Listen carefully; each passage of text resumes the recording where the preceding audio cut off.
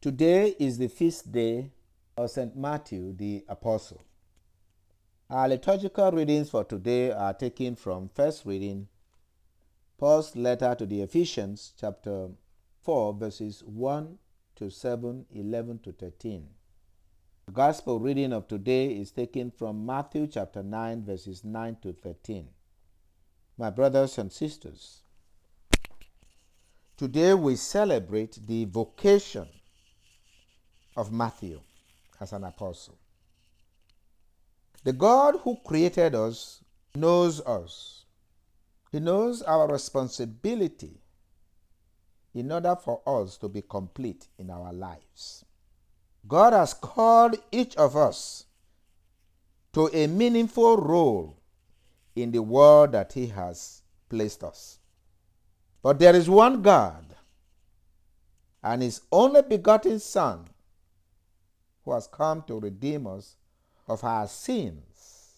God has room for each and every one of us in His kingdom.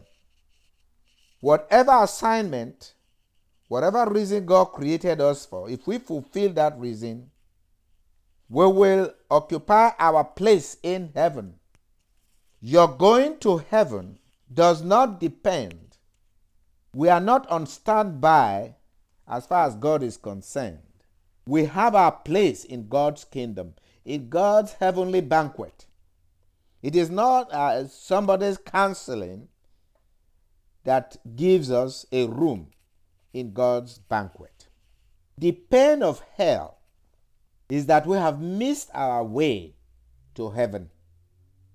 We can see our seats in heaven unoccupied, but we cannot get there because we took the wrong road. The wrong road is our sinfulness.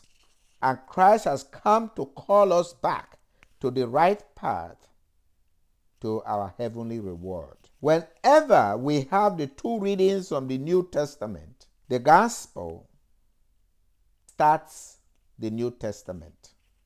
Is considered first. The gospel reading of today is taken from the Gospel of Matthew, the first book in the New Testament. Matthew was in the wrong vocation by being a tax collector who was considered by their own people as a sinner. They extorted beyond their duty taxes, so the people really hated them. But yet, no one offered a helping hand to rescue them. Only Christ, the Son of God, who saw that Matthew was sick, and all he had to do was to call him from his sinfulness to the right path. He is the way, the truth, and the life. He found Matthew in his office and said to him, "Follow me." Matthew got up and followed him.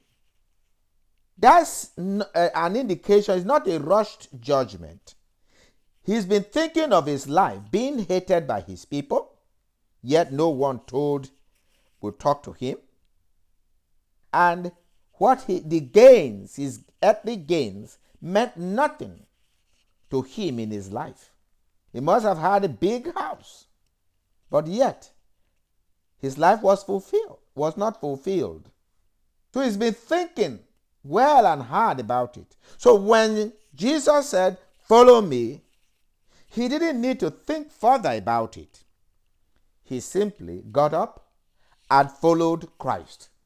And he found life. In Christ, he found life. He was so excited that he reached out to all his fellow tax collectors and said, "Come and see where life is." He organized a banquet in his house in which his fellow sinners were welcome. And Jesus was also welcomed with his disciples. The Pharisees saw the fulfillment in Matthew's life. They did nothing for him, but they saw that the joy in our hearts by following Christ was genuine, better than their own righteousness. their own state in their righteousness. They wouldn't. They excluded themselves from the party. They reached out to the disciples of Christ and asked them, "Why does your master eat with sinners and tax collectors?" Jesus overheard and answered them directly himself. "I came to call sinners. Those who are well do not need a physician, but the sick do. Go and learn the meaning of the words, 'I desire mercy, not sacrifice.' I did not come to call the righteous, but sinners." Since you say you are all right, be all right in your righteousness. But the sinners have a place in God's kingdom if they renounce their sin. I came to give them the opportunity to renounce their sins. That should not bother you. This is what God wants. I desire mercy, not sacrifice. So if you are not satisfied with your sacrifices, you can come to me and I will make you fishers of men. I will give you your true vocation that will fulfill your life. One of the beneficiaries also was Paul, who was a Pharisee. He thought he was doing righteous things until he met Jesus.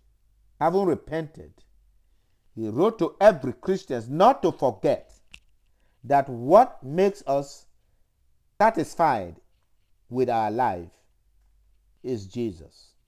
God knows what he made us for, and Christ has come to give us our true vocation in life. Our baptism in Christ is what saves us, what establishes us in our true vocation. No matter what we have different roles. St. Paul told the Ephesians. Some are called to be apostles,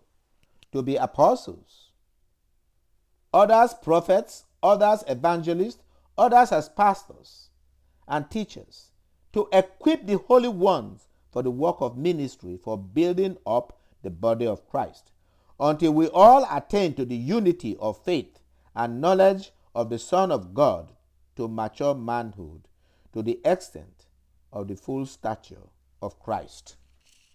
Christ has come to organize the world to be a true home to all who believe in God.